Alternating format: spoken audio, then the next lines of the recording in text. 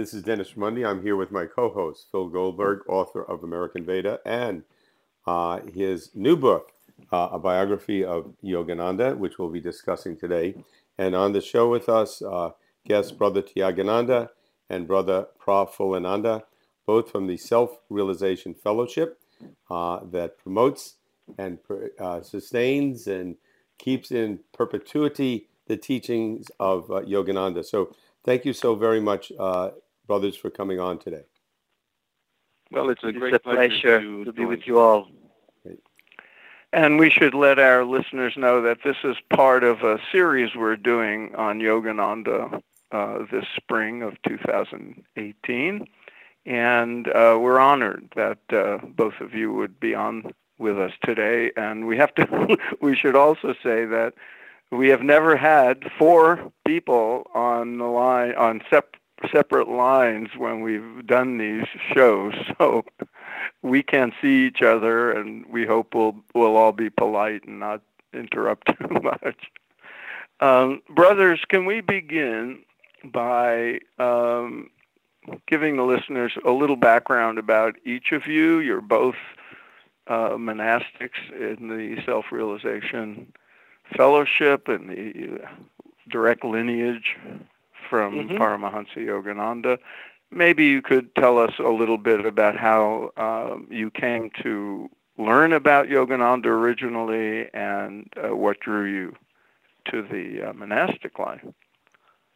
Okay, well, I could start. I'm Brother Prafulananda, and you'll hear that we both come from very different backgrounds. I'm from Florida, actually, and I grew up in what you could say, a fairly liberal Protestant background that didn't have any real structured dogmatism, creed, that sort of thing.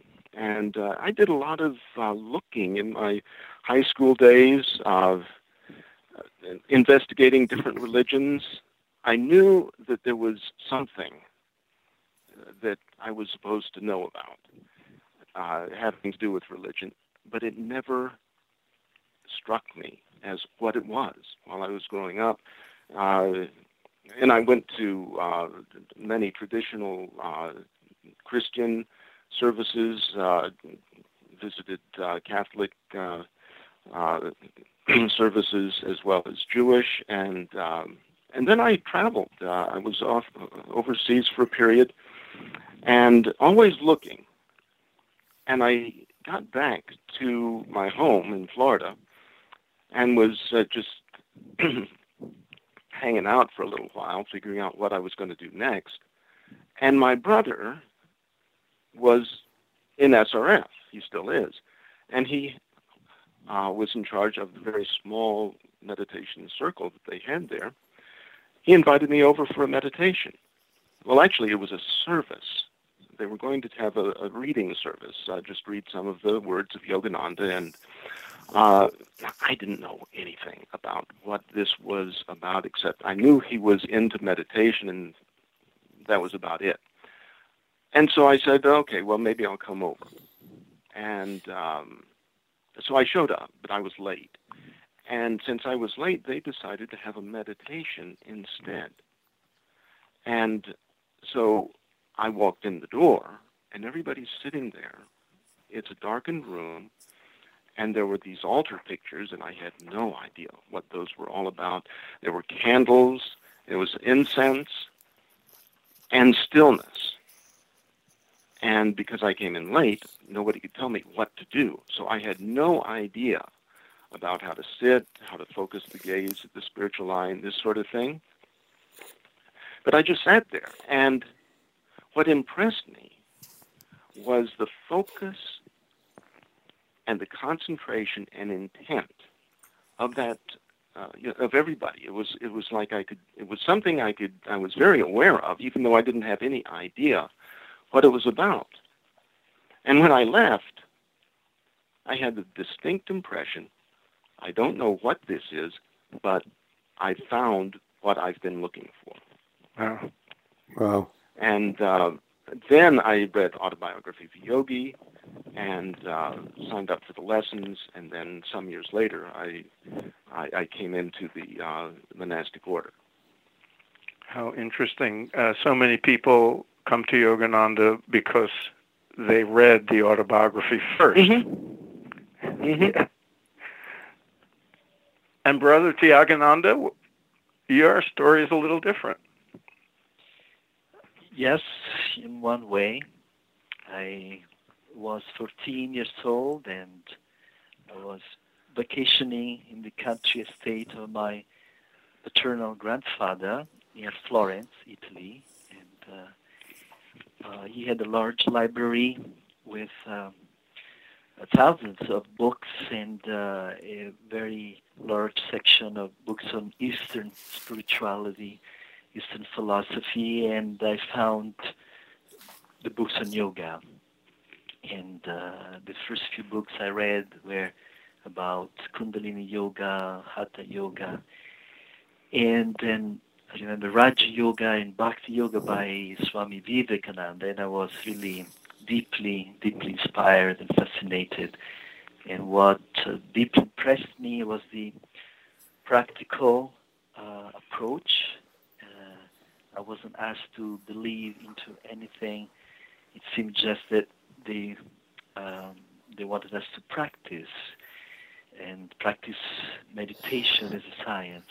And so after a year or so, then I found the autobiography of Yogi, as you, Philip, said. In a way, I too started by reading the autobiography of the Yogi in Italian. It was an Italian edition, which was published the first time in 1946. And I was 16, and I was deeply inspired by Guruji's words, Paramahansa's words, when he says that by the definite science of meditation, the seeker of God can really expand his receptivity to receive within himself the universal intelligence of God. I memorized those words because at the time I really liked, I referred to God as universal cosmic consciousness intelligence, and I was wondering, how is it possible to understand or to get to know or connect? And when I read their biography, all the answers were there, that it is possible, it can be done. And growing up in a strongly Catholic culture, in all respect, there were many beautiful things, but the emphasis was more on intellectual approach, dogmas. Reading the biography, and then I sent immediately for the lessons of Self-Realization Fellowship.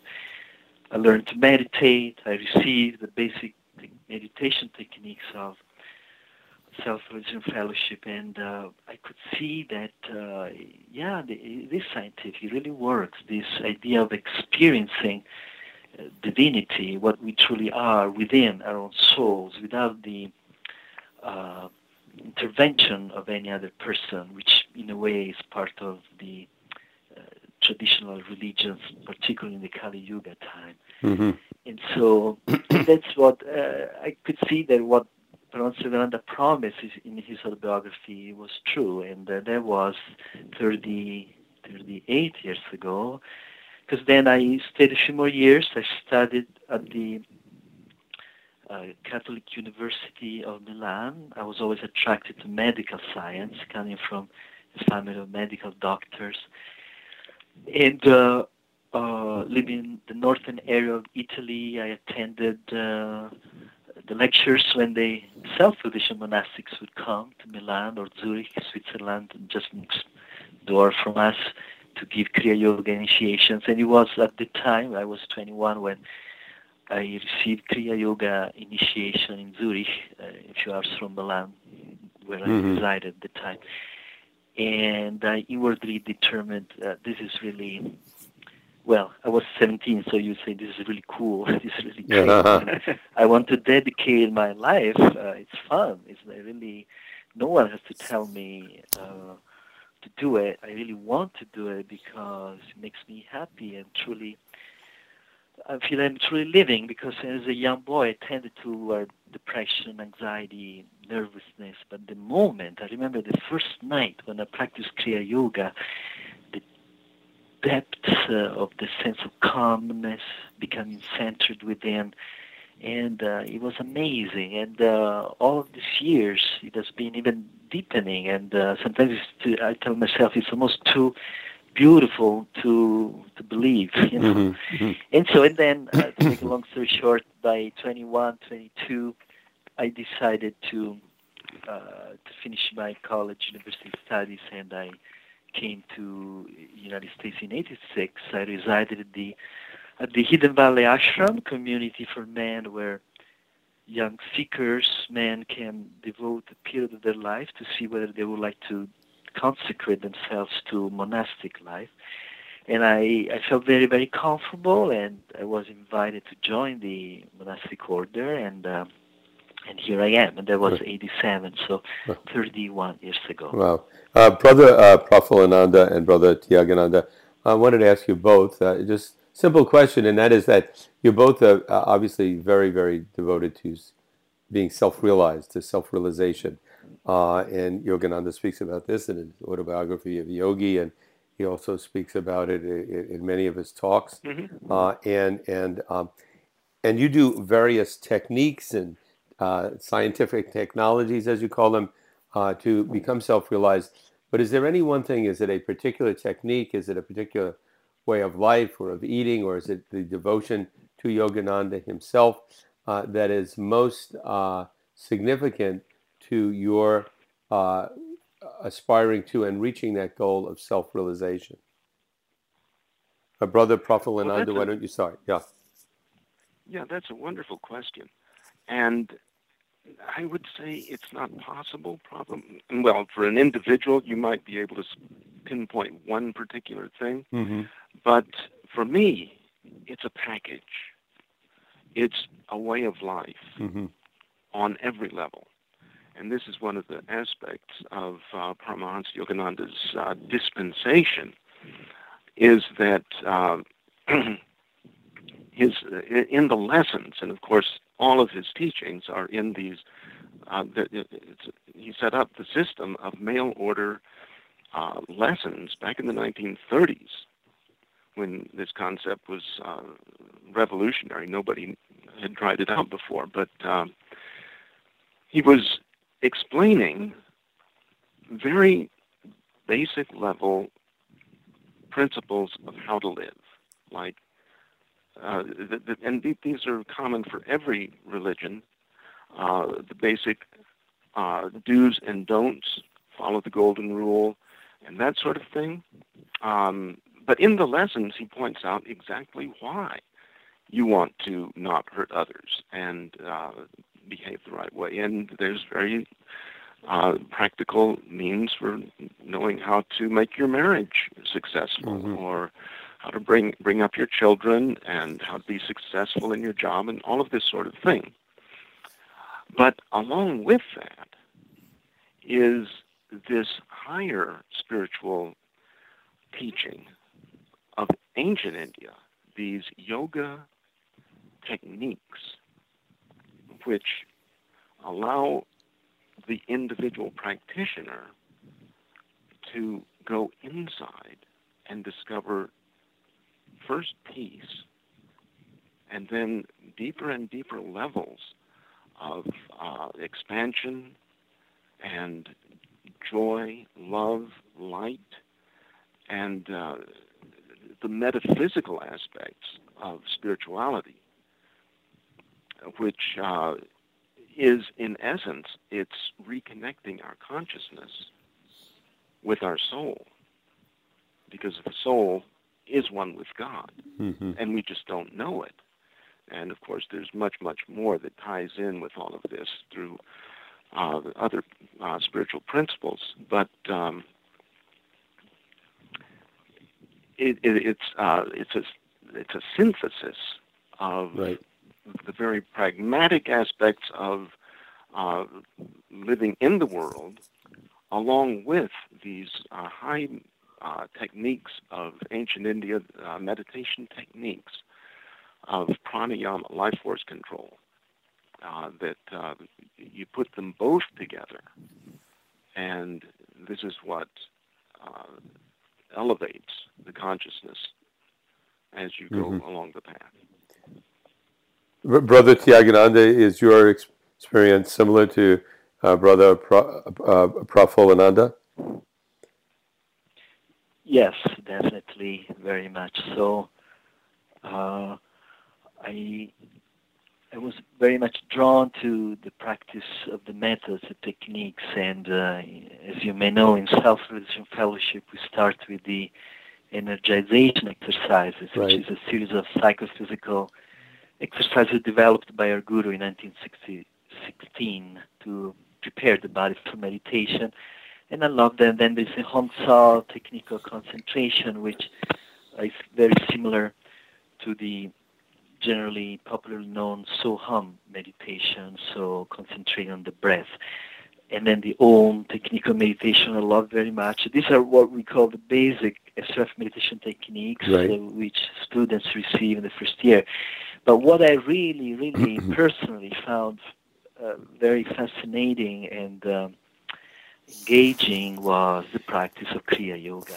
Yeah, Kriya really made the difference to me, which is an advanced Raja Yoga technique of pranayama, life energy control. As I was telling you earlier, I remember distinctly the first few nights when, in the stillness of the night, I was practicing this method and perceiving the life force flowing in the body and then being absorbed in the spine and in the chakras, and becoming aware of these subtle cerebrospinal centers of life and consciousness, and then perceiving the presence of spirit within us, around us, everywhere, as Brother Prafulananda was saying, connecting, realizing once again, rediscovering that union, and that's what yoga is, as you know, between our Atman, the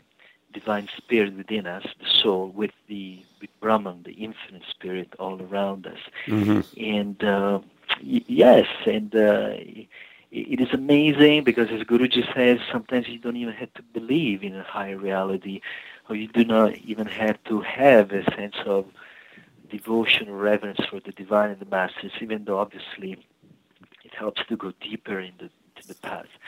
But Guruji used to say, just practice Kriya Yoga. In Self-Realization Fellowship, we have no dogmas at all. The only one, actually, we say is practice Kriya Yoga, and you will know who you are. You will discover the divine. Yeah. Well, and the words of Jung, the Swiss psychologist, come to my mind when apparently once he was interviewed and he was asked, Dr. Jung, do you believe in God? And he said, no, I don't believe in him. I know him. And actually Jung was a practitioner of yoga and very much accepted the fact that through yoga meditation techniques we can realize and experience the divine as a true living, loving reality and not just as an idea. I appreciate that both of you have given the listeners a glimpse of some of the methods that Yogananda taught and are still being taught. Can you give them a sense of, well, you mentioned certain practices that are available for people who sign up for the lessons. Can you explain what is the sort of requirements for people who are interested in going on from that to Kriya Yoga? Yeah, very good question. And Brother Tyagananda actually just gave you a rundown on the basic techniques, but again, we start out with the energization exercises, which they're a psychophysiological set of physical exercises where we're directing life energy to every part of the body, so that the body is then filled with a greater amount of prana or life force, so that it calms the body and helps the practitioner of yoga then to be able to sit and be much more calm. And there's many, many more benefits of these energization exercises than just that. But that's where we begin with the energization exercises. And then the first of the sit-down meditation techniques is the Hong Sau technique, which, as Brother Tyagananda just mentioned, that's in other traditions it may be the So Hum method. There's many different variations on this, but it's where you go inside and become, well, it's the be here now state, where you're so absorbed in the breath that you become aware of nothing but here and now. Mm-hmm. And it's a very profound state of utmost peace and calmness. And this technique, you can just go deeper and deeper in that. But then the technique after that is the Om technique of meditation. And this is learning to contact consciously the Om vibration, which is the causative force of all creation. And it's this elemental sound that's pushing forth the energy that creates the atoms, that creates matter and everything else. But it's a conscious energy, and we can hear it. Brother Tyagananda was mentioning going deeper in the spine and becoming aware of these spinal centers. Well, those centers in the spine, the chakras, they all emanate a certain vibration of this Om. And as you practice the technique, you can tune in to various of these particular sounds. And then eventually you hear the great Om itself. Mm-hmm. And as you listen, the consciousness merges with that. Interesting. And as the consciousness merges, it becomes omnipresent. Mm-hmm. Because the sound is omnipresent. The consciousness becomes one with everything. Right. And it's an utterly profound state of experience, I would say. Mm-hmm. Brothers, if I could ask a question to both of you, and that is, obviously you both got involved, as you mentioned, because when you first encountered the teachings of Yogananda, you experienced the silence, you experienced the profundity of it. You went full into it as monks, but as monks over the years, and you've both been in a long time, obviously totally lifelong committed, but were there periods where you had some doubts, where you thought, this is quite, I don't know that this is right for me anymore, or I was having these tremendous experiences of silence, and now for the last 6 months, doesn't seem to be as profound anymore. I've heard different monks from different traditions speak of these periods where there's doubt, or there's questioning, or they're not certain anymore. Have either of you ever experienced that? Yes, if I may. This is Brother Tyagananda. Yeah. Absolutely, you put it very well. Our spiritual life is not a constant high. Mm-hmm. Even though through meditation we can go deeper and deeper into the state of silence, we have to realize it's also a process of purification of the ego. We all of us bring back this baggage of karma.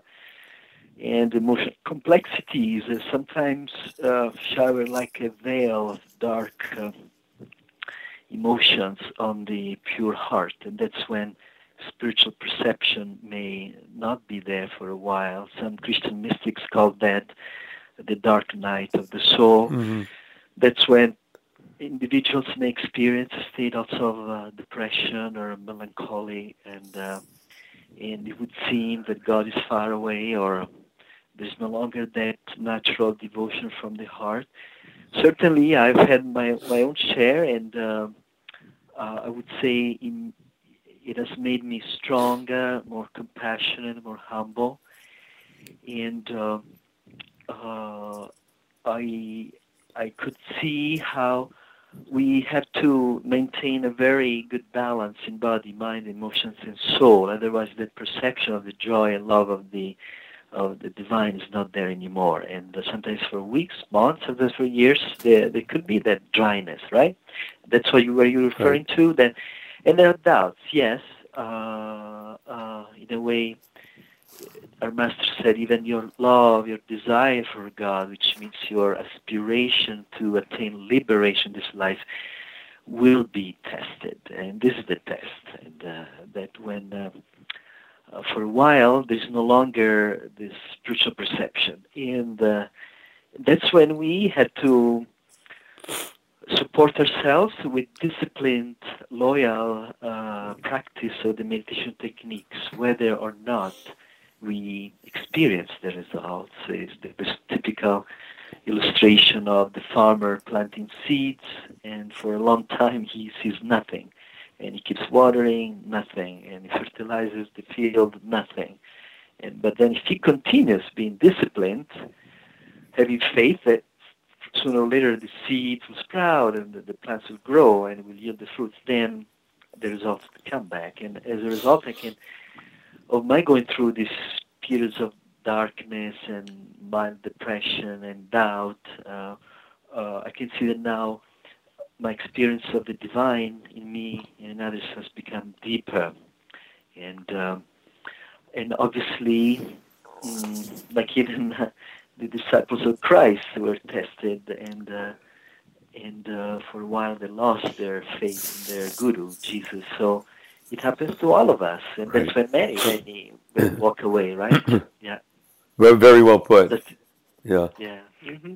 Yeah. I could just, if I could, Sure. jump in on that too and say, yes, I've experienced certainly periods of dryness, extensive periods when nothing seems to be happening, and but your question, has that caused me ever to doubt that this should be my path? Mm-hmm. I'd just like to address that because, and I'd say no. The dryness has never caused me to have a single moment now that I'm doing what I need to do, and this is what my life is all about.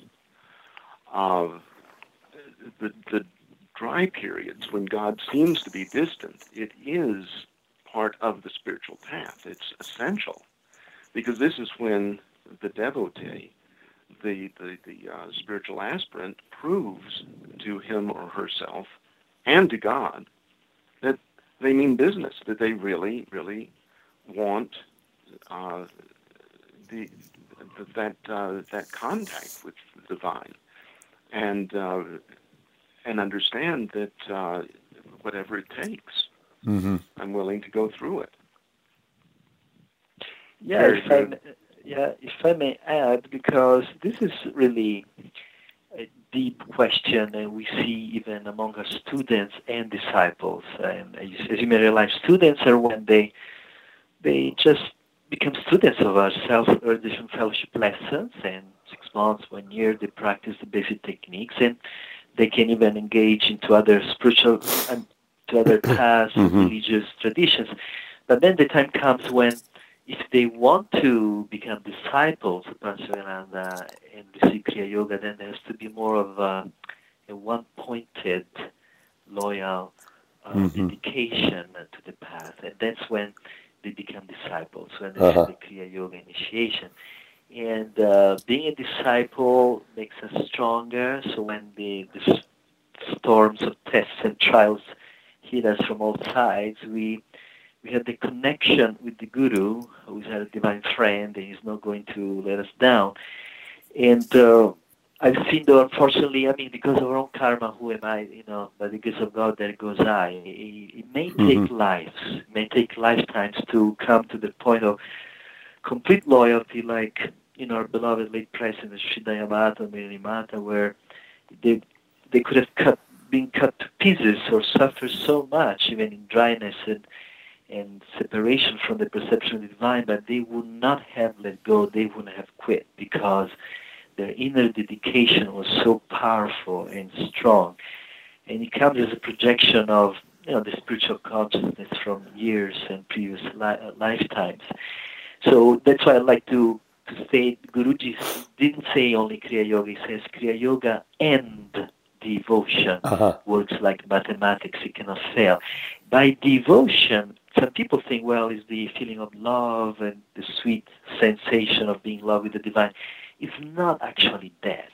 Love is much deeper than that. Devotion, bhakti, is when there's the inner constant desire to dedicate ourselves to our quest for the divine, the longing to also serve the Guru, seva, divine service, the Guru, at the cost even of our own comfort. That's when, as one enlightened disciples of monastic disciples, Brother Pramod used to tell us young monks, true love, loyalty begins where personal convenience ends. So it's normal, if I like the path when I feel joy and love in meditation, it's convenient to me, everything's fine, I serve and I'm happy and I stay. Then my body's giving me problems, my mind is restless, desires, temptations, dryness, darkness. The ego says, well, this is starting to hurt here, it's not so convenient. That's the test of love. Do we walk away? And we go to other gurus, other paths, other teachers where it may be easier, or no, I promise is a promise. Even though I don't feel it now, I promise to be loyal and devoted to my own guru no matter what. I stay here. And then those of us who, through the grace of God, their own spiritual effort, are able to stay strong and one-pointed, especially during the times of trials, not when everything goes well. Then then for a while there's the dryness, as Brother Prafullana and I were sharing, but then the joy, the love comes back in 1,000-fold. Does it make sense? Can you follow? Yeah, absolutely. I think Phil. Brothers, in your tradition, in your lineage, the monastics are engaged in the world and serving the lineage of gurus through their work and sustaining the teachings through time. You're both involved with the public or the SRF students and the world of local centers and temples and so forth. And you've both been monastics for more than 30 years. We're recording this on March 6th, 2018. So tomorrow will be the 62nd anniversary of Yogananda's Mahasamadhi, or the day he passed. And it's actually remarkable that all these decades later, his teachings and his work are still remarkably popular. Since you're engaged in that activity of promoting and sustaining the work, what have you seen over the course of your 30 years or more in terms of the public's acceptance of the teachings? Has the message, has the delivery or the language or the approach had to change with new generations of seekers coming along? What have your observations been in that regard? Very good question. And just a minor correction, I think you said 62nd anniversary. It's actually, I think, the 68th. Oh, I'm sorry. Right, of course. I was. Time flies. Bad math. But I would say there's two ways of looking at that. And on the one hand, the teachings that Yogananda gave they're for all time. It's the same teachings as date back to ancient India, and the teachings of Jesus. And the fundamentals are there. They're just bedrock. It's how the soul can progress to God. And this is the way God set up the show of creation and our existence, in a sense, without getting into a whole metaphysical discourse on that. But so the principles are there, and Yogananda expressed them, and during his lifetime, he, as I mentioned earlier, he began the SRF lessons back in the 30s, and he also gave his interpretations of the Bhagavad Gita, the core teaching of the Lord Krishna, and also of the New Testament, the words of Jesus. And he explains how both of those very different scriptures are actually talking about the very same things, or the same thing, which is how it's, in essence, the metaphysical way, the path through the spine to the infinite. And so that aspect of these teachings, it's for all time. There's no question about that. But at the same time, society moves on, and people change the ways that we're engaging in the world.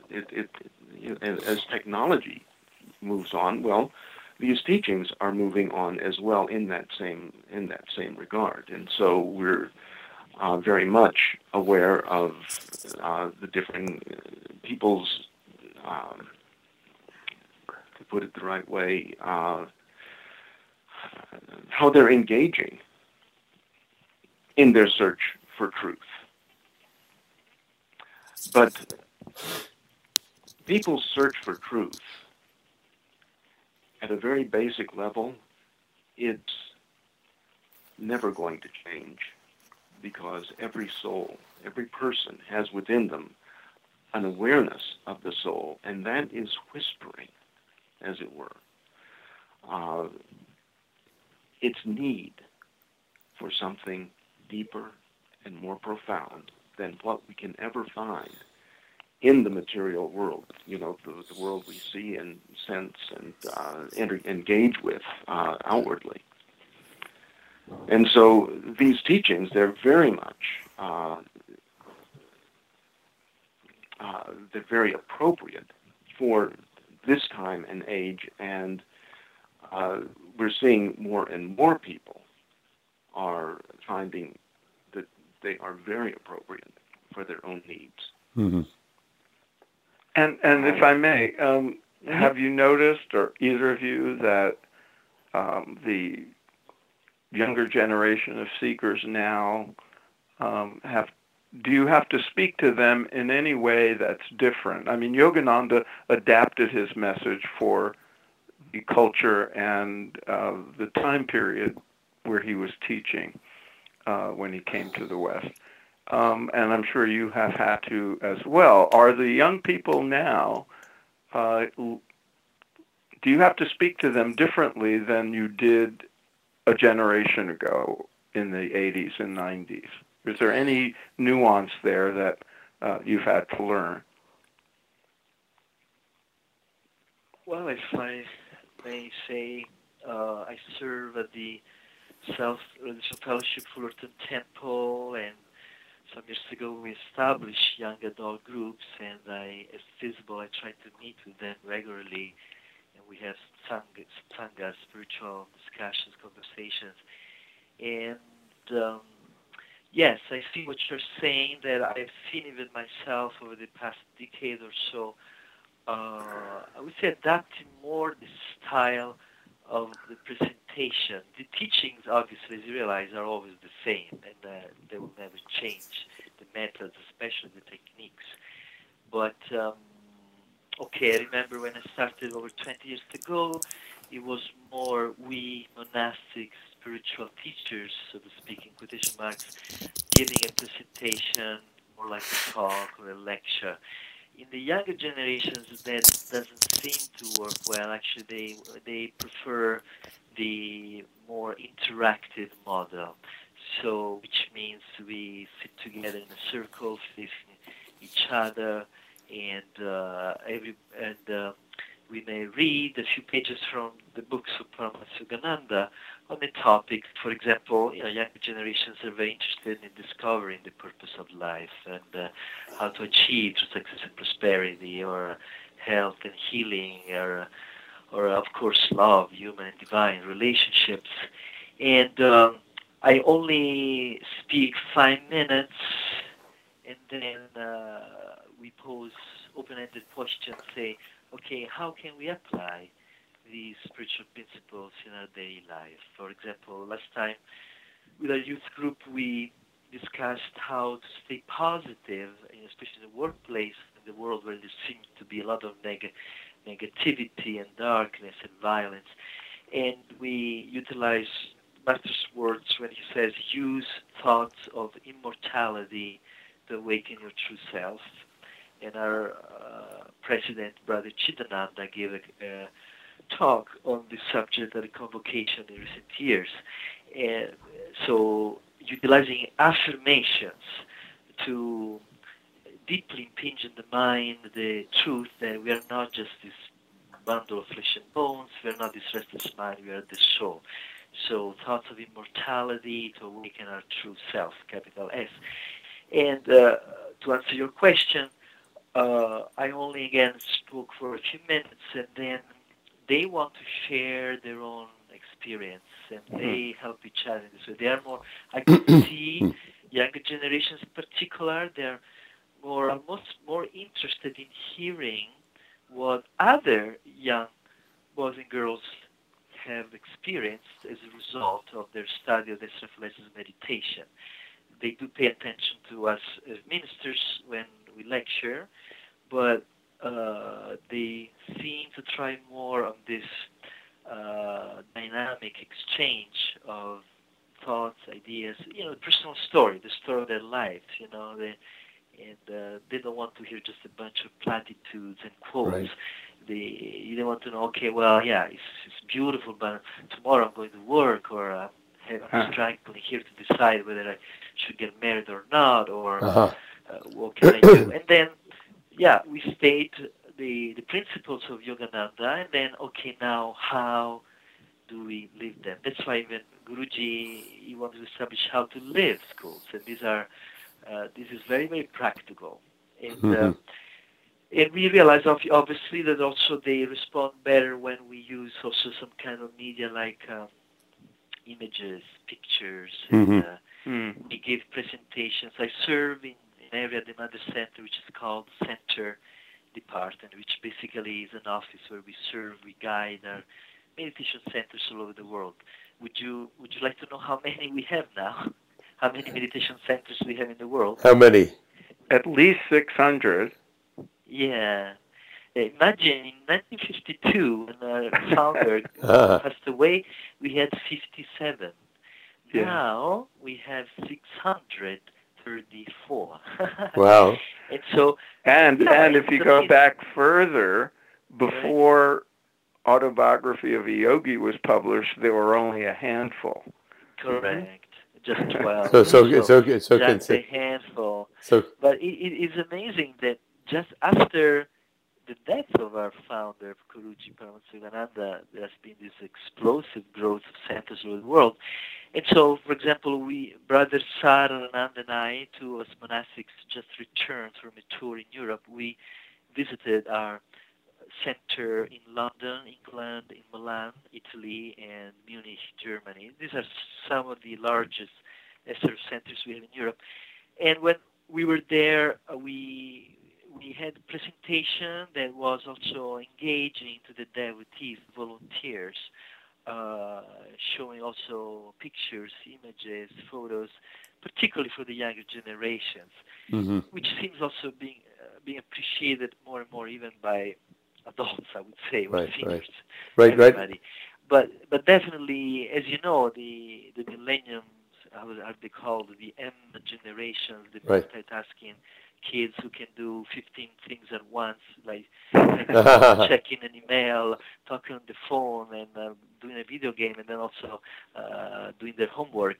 They need a little more engaging energy from us, and Right. so Interesting. we utilize, Yeah. the pictures, images, or brief videos, and then we debrief. Okay, what do you think, and how does this pertain to your life? So you see, in this way. But again, I want to emphasize the teachings absolutely are exactly the same as in 1920. Yogananda came to the West. The Kriya Yoga method, it's science. So we're not going to change the formula of H2O was H2O Right. 2,000 years ago and even now, but maybe now we drink it in a glass, Uh-huh. and 2,000 years ago it was a copper vessel or whatever. Right. Yeah. Follow, Right. So, Well, we should wrap. good. We Thank should you. wrap it up. Brothers, thank you so very much, Brother Tyagananda and Brother Prafulananda, and very profound. And again, to remind listeners that this is part of our series on Yogananda, and it has everything to do with Phil Goldberg, my co-host, new book on the life of Yogananda. Brilliantly written, tremendously researched. And we deeply appreciate. Thank you, Dennis. Well, but it's true, and we appreciate the cooperation of the Self-Realization Fellowship. And I just want to throw one thing out: you've had this tremendous growth, SRF, over the years, and you as, compared to other groups, you really don't proselytize. You don't go out there and pull people in. You generally wait until people have an interest and they come sincerely seeking. So I think that says something very much about the profundity of Yogananda's teaching.